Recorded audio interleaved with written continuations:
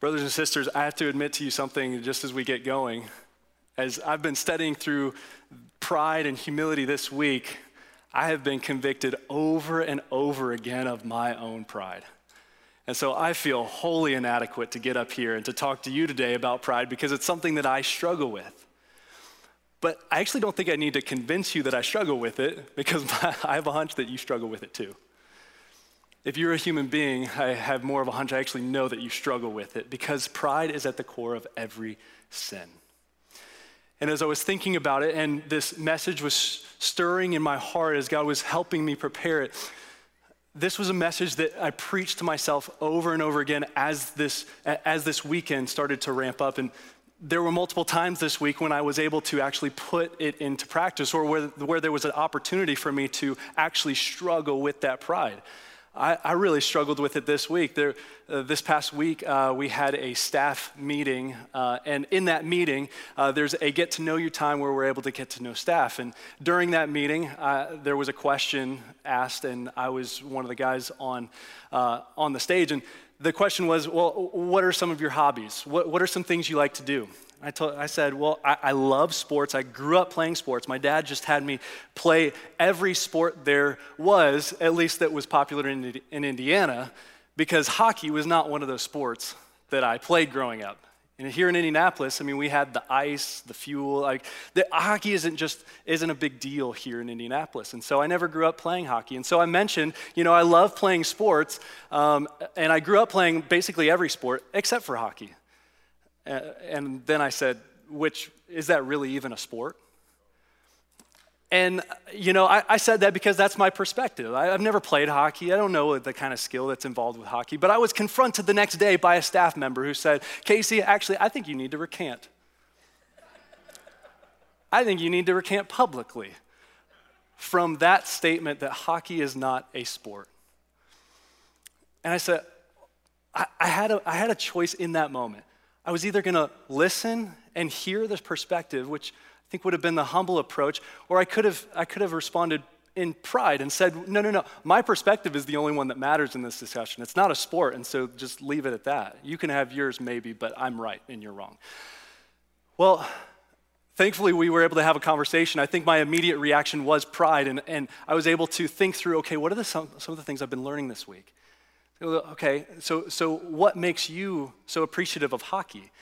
And he was able to tell me the skill that's involved with being on the ice and really subconsciously, maneuvering around, being able to stop on a dime because somebody's about to slam you in the wall, and then you're maneuvering this puck. You all know how hockey works. It's actually a lot more skill than I had given credit for. And so he was able to rebuke me, and in love was able to receive that.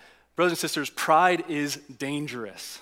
Pride is dangerous because it is around the corner at every turn of every day. Pastor John Stott said this about pride. He said, at every stage of our Christian development and in every sphere of our Christian discipleship, pride is the greatest enemy and humility our greatest friend. Pride is a great enemy and is our greatest enemy. And so pride is dangerous because of a couple of reasons that we're going to look at this morning.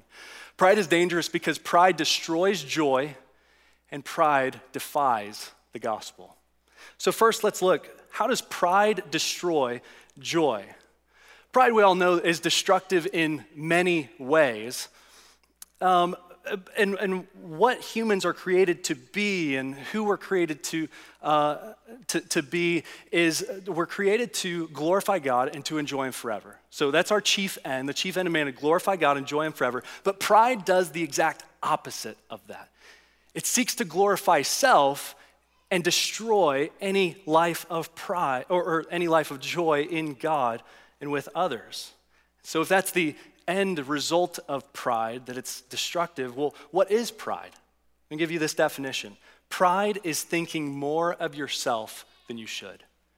Pride is thinking more of yourself than you should. And this is a heart attitude that shows itself in multiple ways. In Proverbs, there's multiple synonyms to this word pride. There's arrogance, insolence, haughtiness, all of them carrying with it a heart attitude of superiority. And so pride is thinking more of yourself than you should. And with this heart attitude, this may, tend more toward your relationship with God. God, I actually think I'm better than I should. But it also might lean to our relationship with others. To put it another way, pride either cares too much about what others think about us, or it doesn't care at all what others think about us. If it cares too much about what others think about us, we're going to be so caring about impressing other people, and then we're really going to fall into a fear of man mindset. But if we don't care at all about what others think about us, we'll envision ourselves as an island who we can do whatever we want. We can push down whoever we want. And really, it doesn't matter. And so humans were not created to be islands. We were meant to live in communion with other people, glorifying God and enjoying him together with other people. Like the song said, let us exalt him together. But pride does the opposite. It says, hey, you all out there need to together praise me, exalt me. Why does pride do the opposite? Because pride is sin. Proverbs sets up pride as sin. In Proverbs 8:13, wisdom says, pride and arrogance and the way of evil I hate. Proverbs 16:5 says, the Lord says, everyone who is arrogant in heart is an abomination to the Lord. Be assured that he will not go unpunished. And then Proverbs 21:4 says, haughty eyes and a proud heart are sin. Pride is not only one sin, though, in a long list of sins. It is widely known as the sin of all sins. The Reverend John Stott actually said that pride is the essence of all sin. C.S. Lewis said that actually pride in comparison, that all the other sins in comparison to pride are mere flea bites. Pride is the enemy, is the greatest enemy. Tom Schreiner says that pride is the very core of sin because people put confidence in themselves rather than God by thinking of themselves as the origin of good instead of attributing everything that they have accomplished to God. We see pride whenever we live contrary to any of the 10 Commandments. Pride can be seen in every one of the previous sermons that we've heard during this series. Laziness, immorality, words, money, friends. In all of these, we can see our pride begin to grow when we want to live contrary to the way that God has designed us to live. And so pride destroys joy because pride is sin, and it is at the core of every sin. But how does pride destroy joy? It destroys joy in 3 ways. It destroys joy by destroying our confidence in God as God. It destroys joy by destroying our communion with others. Then it destroys joy by destroying our confession, both to others and God. And so first, let's look at how does pride destroy our confidence in God as God? Proverbs 21:2 says this, every way of a man is right in his own eyes, but the Lord weighs the heart. Every way of a man is right in his own eyes. So pride destroys confidence in God as God because it builds confidence in self as God. It says, God, actually, I've got this today. I've got this week. It wakes up in the morning, makes our coffee, drives to work, eats lunch, goes back to work, comes home, eats dinner, goes to bed, and does not give one thought to God. It says, God, actually, I can deal with every day on my own. I've got what it takes. Some of us need a bigger picture of God. Some of us need to approach God as who he is in his word and see God as high and exalted like we've sung about this morning. Some of us need to not view ourselves and take ourselves so seriously. I love how J.I. Packer talks about how Christians actually spend all their lives in too unhumbled and conceited frame of mind to ever gain any wisdom from God at all. Because the beginning of wisdom is the fear of the Lord. But pride says, you don't need to do that. You can leave that for later. You need other people to fear you. So might I suggest that we sometimes take ourselves just way too seriously. We get cut off on the highway and we say, how dare he do that to me? Doesn't he or she know who I am? I'm gonna speed up and just get them right behind me again. We take ourselves way too seriously. Eugene Peterson says that laughter restores perspective. So brothers, sometimes we need to actually look in the mirror and laugh at ourselves because we have taken ourselves way too seriously that day. Laughter restores perspective. He says, there is such a thing as taking the world's arrogance too seriously. God laughs, we join him.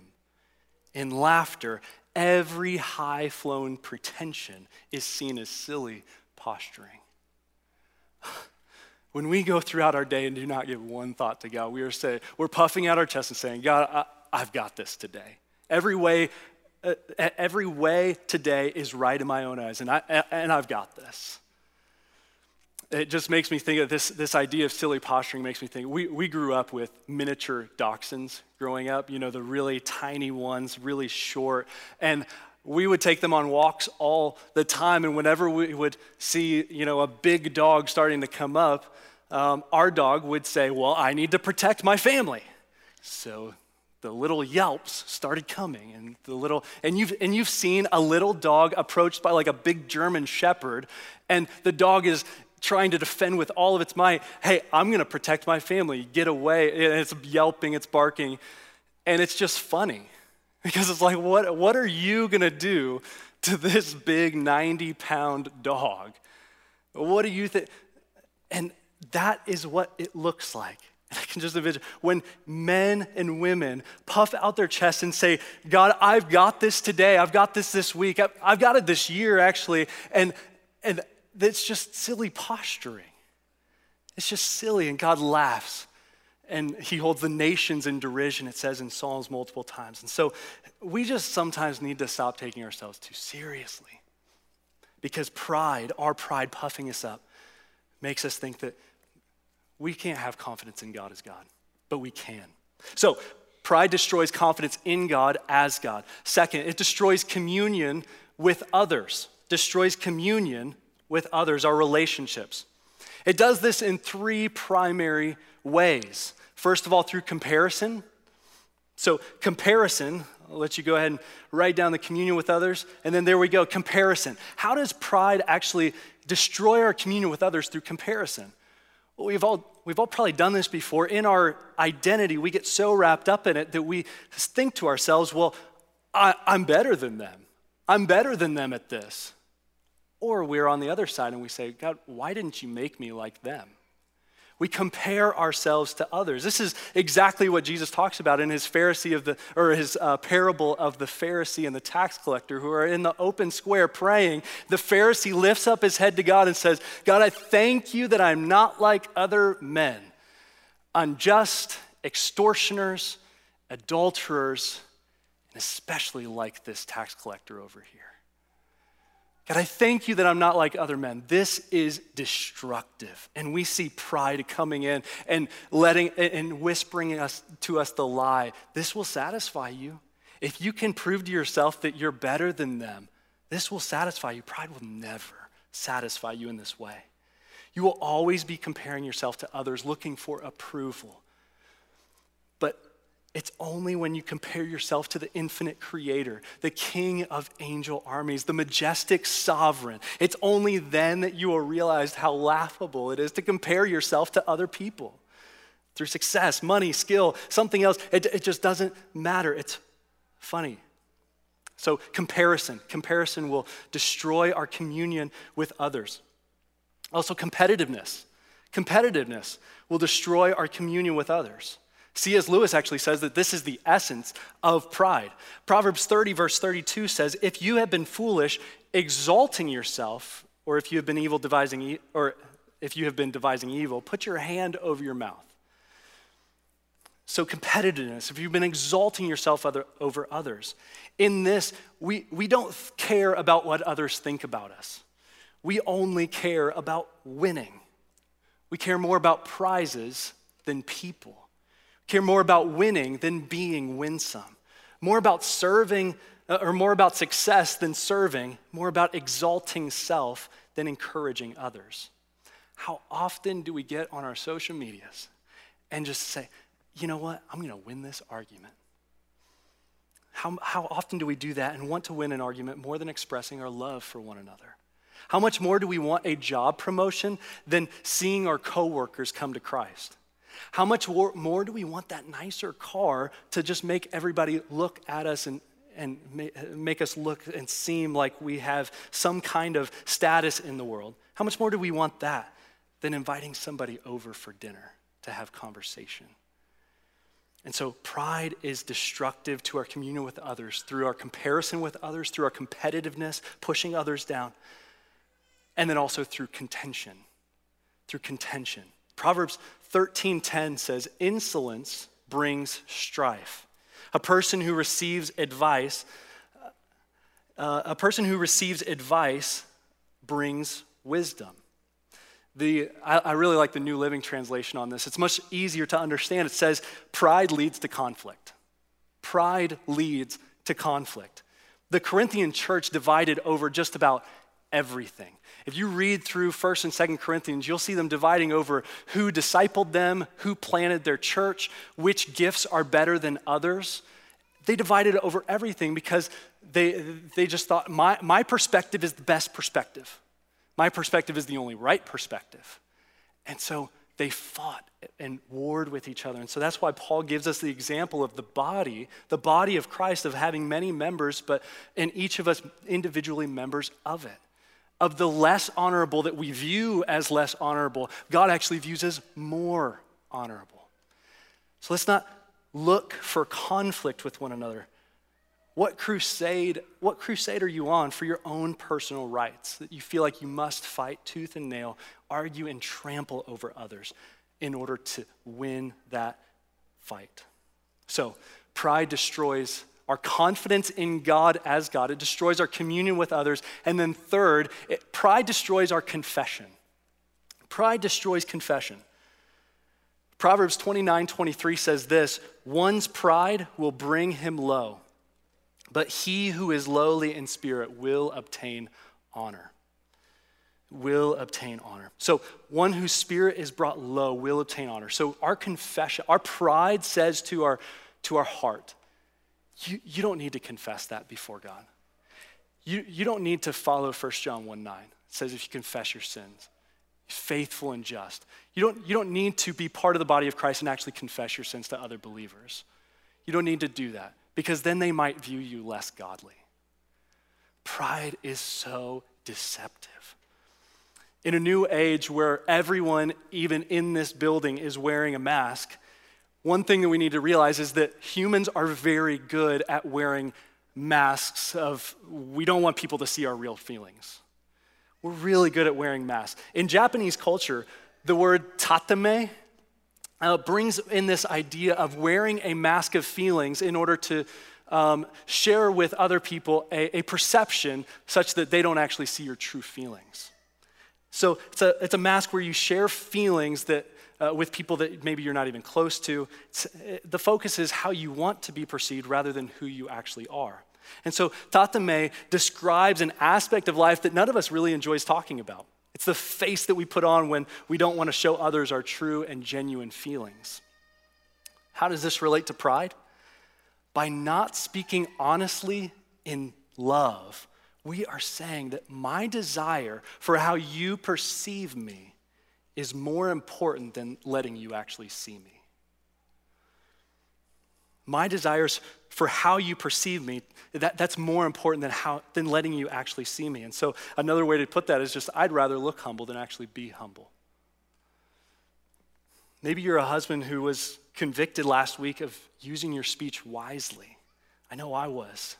Your pride is the only thing keeping you from confessing that to your wife or to your kids this week. Wives, likewise. Fathers and mothers, did you respond in haste, saying something from a heart of anger to your kids? If you haven't asked them for forgiveness, pride is destroying that opportunity for confession. Pride is blocking you from asking for forgiveness. Think about it. Parents, how else will your children learn how to respond in a humble and wise way when they mess up, when they do something wrong?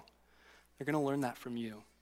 So why not be the example? Singles, talk to husbands, wives, fathers, and mothers. Singles, what's keeping you from sharing the sins that you're struggling with those intimate friends that Pastor Zach talked about last week? What's keeping you from sharing with your small group the sins that you're wrestling with? It's pride that locks us up. I felt this before. And no, I'm honestly feeling it even now as I confess to you my own sins. Even this week, I was thinking about it. I was like, man, I do not confess pride to other people, to my brothers in Christ as much as I should. And so I walked into the office of a coworker and I sat down fully ready to just say generally, hey, I want to confess to you my pride.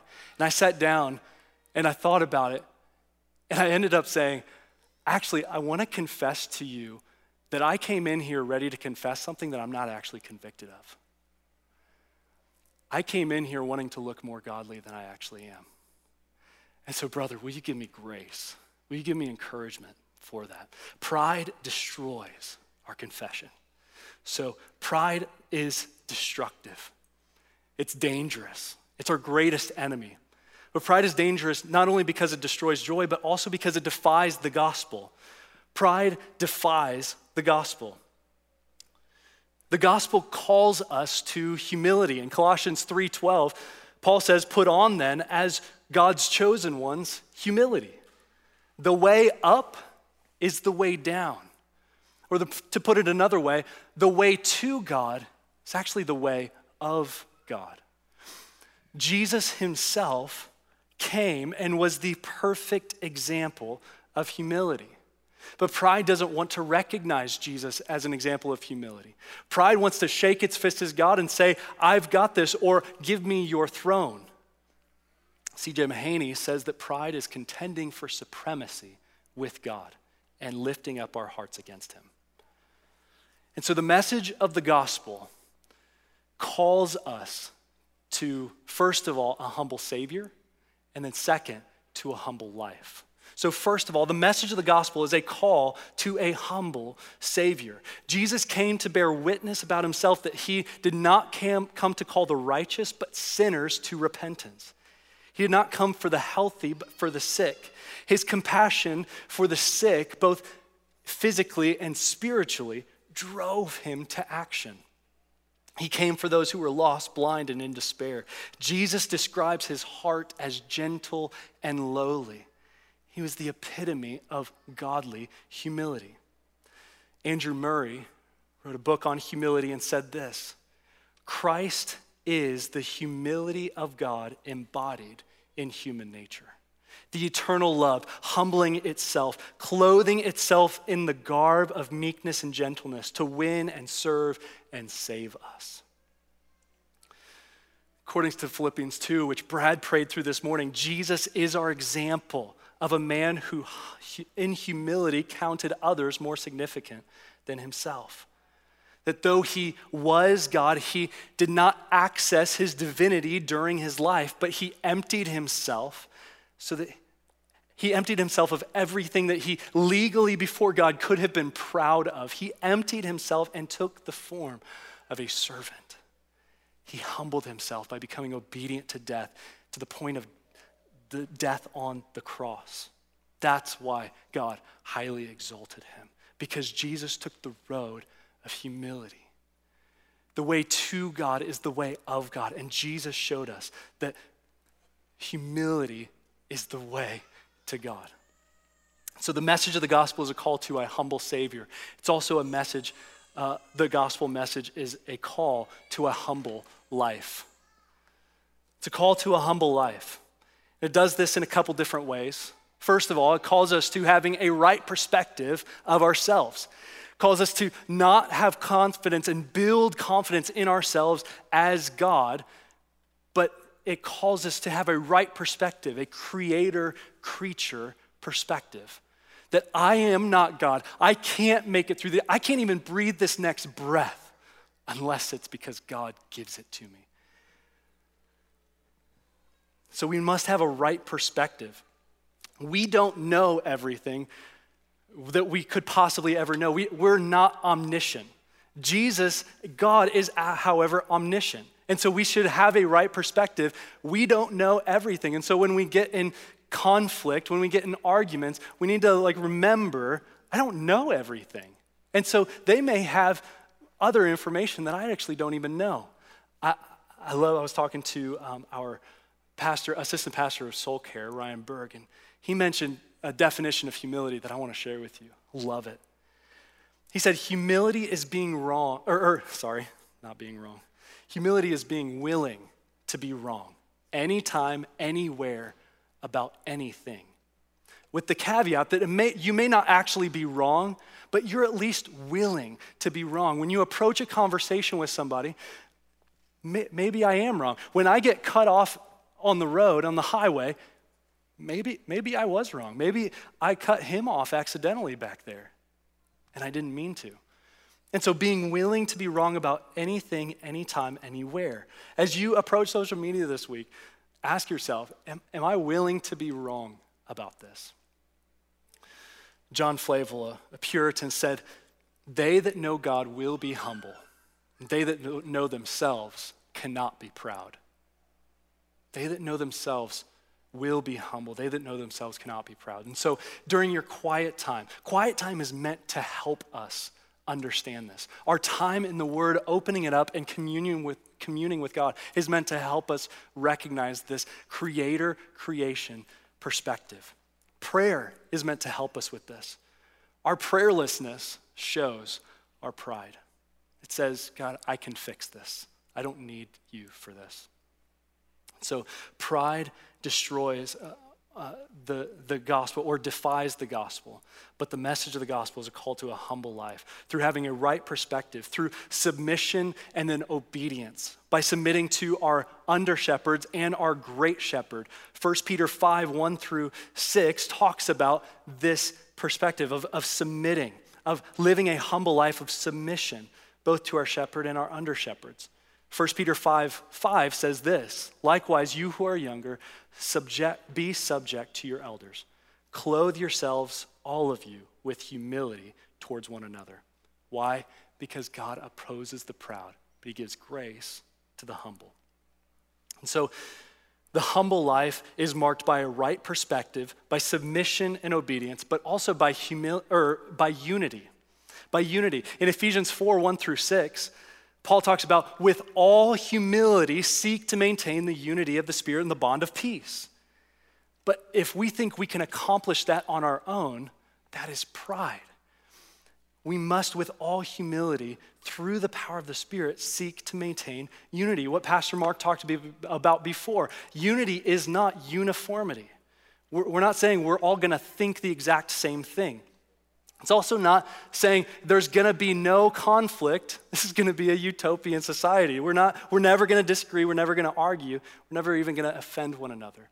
No, unity says there actually will be conflict, and we are committed to working through that conflict in a God-honoring, Christ-magnifying way. So the humble life is marked by a right perspective, submission, unity, and then last, boasting in Christ. Boasting in Christ. There is only one proper pride for all of God's creatures. That only kind of boasting permitted in God's world is boasting in Christ. Since pride is thinking more of yourselves than you should, contending for supremacy with God, or simply taking yourself too seriously, I plead with you today to repent of your pride this morning and to believe in the gospel of humility. Come to our humble Savior and live humbly by his grace. We can't do this on our own. We need the Spirit of God to help us die to ourselves every day. We need him to make us look more like Jesus.